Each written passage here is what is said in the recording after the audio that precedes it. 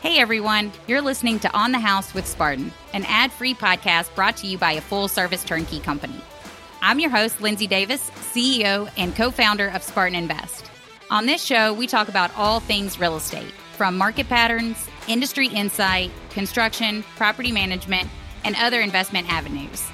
We hope you'll join as we dive into today's episode of On the House with Spartan. All right, so in today's episode of Acquisitions Part 2, we're going to talk about what we look for in our properties when we're going to purchase them. And so if you remember in Acquisitions Part 1, we discussed on how we find these properties, especially right now that how we're sourcing the properties is extremely important. And there's an inventory shortage, which we'll talk about in a later episode, but how we're finding these particular properties is a very important step. And so Acquisitions Part 2, we're going to talk about once we've got the properties, what are we looking for? How do we know if we're going to buy them or not? Now, if you guys recall, just a really quick recap, in our approach to purchasing the properties is that number is king. So the first kind of little subtopic that we're going to talk about when we're looking at our properties is what our ideal neighborhood looks like when we're buying our turnkey houses. And there's definitely a sweet spot for us when it comes to finding the right neighborhoods. You know, generally we're looking for a balance between quality of life, affordability for our eventual tenant, and then the cost of purchase. And that's going to obviously drive the result of the ROI that we're looking for.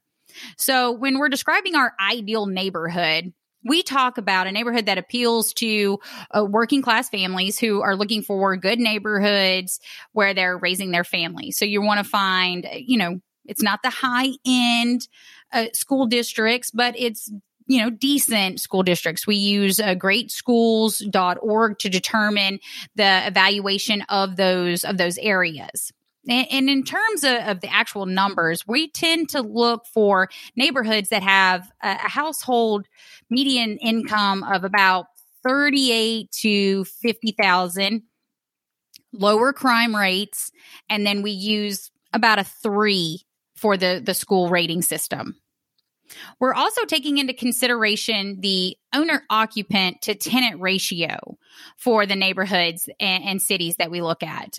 We found that the best mix is a good 60% owner, 40% tenant. Ish. I say ish because I think that 60-40 can swing both ways, but it is a good spot to have the best of both worlds and provide, you want the 40 to 60% tenant base. So you have a healthy pool of qualified tenants, but you want that 40 to 60 ownership base as well. So they're taking better care of the properties. And unfortunately, this is not anything negative against tenants out there. This is simply the ownership of the property tends to lead to a little bit of better quality, especially on the exterior. So we want that healthy balance so they bring each other up. What we have found is that if you tend to lean a little bit higher, if you go, let's say 80% tenant and then 20% owner occupant, those are the areas that tend to be higher in crime. And it's a lot harder to rent those particular properties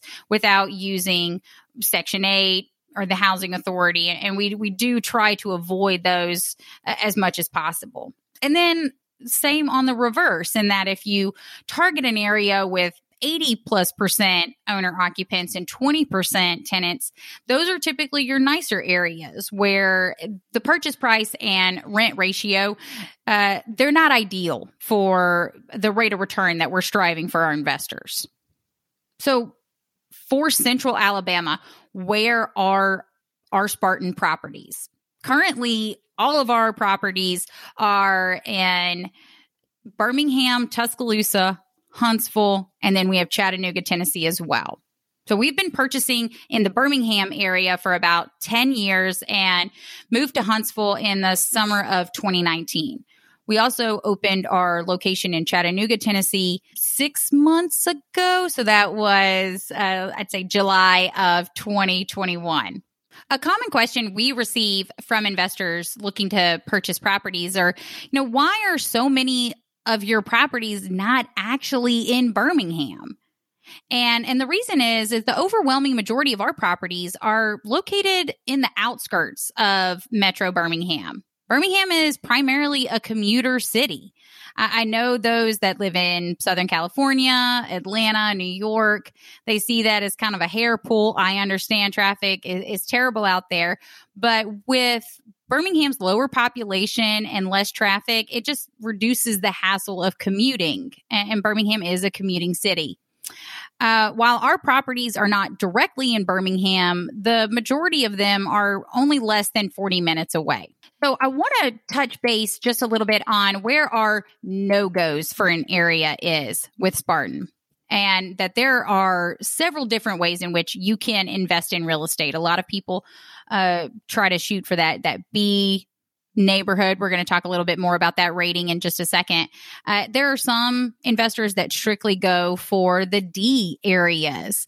And what we consider a no-go is kind of that D area. And there's a few reasons, and there's nothing wrong with targeting those specific areas. They tend to be a lot cheaper. But for us in our business model, the no-goes, the first and foremost, neighborhoods that are unsafe.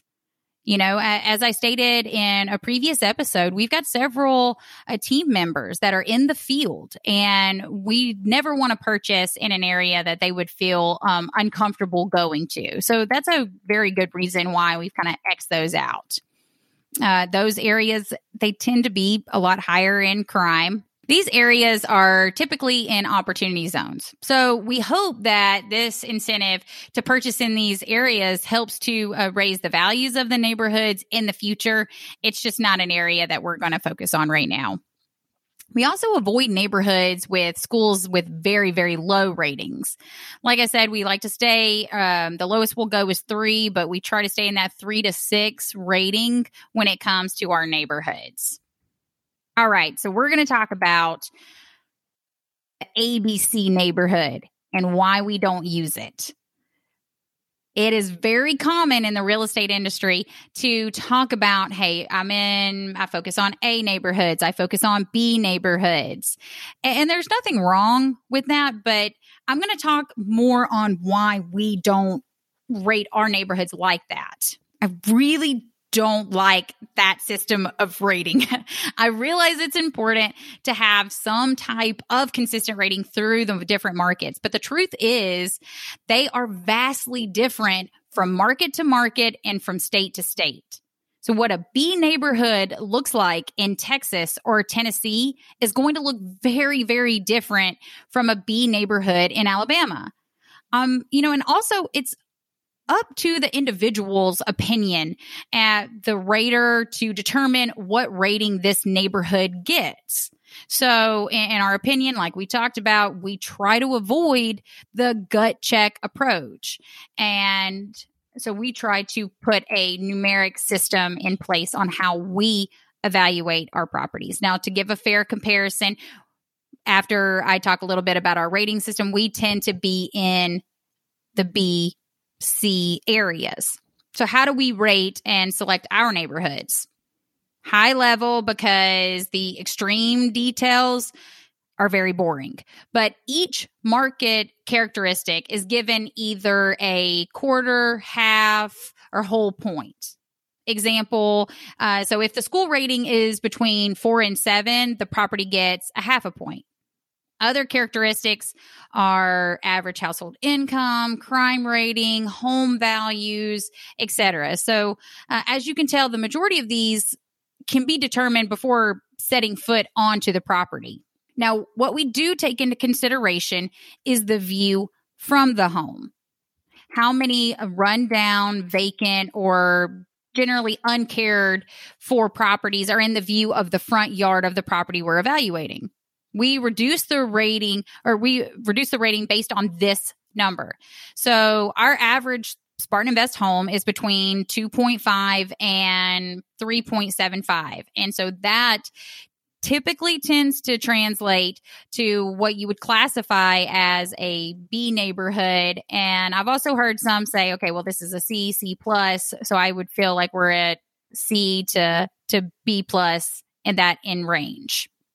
Okay, so I want to talk a little bit about how we figure out our renovation. and what we're going to do to that particular property. So when we start talking about the renovation process in future episodes, we're going to dive a lot more into our 3 M's. But right now, I want to talk about what our acquisitions agents look at when we're considering renovating or adding a feature to a home, what they're looking at. So will a tenant pay more for this feature?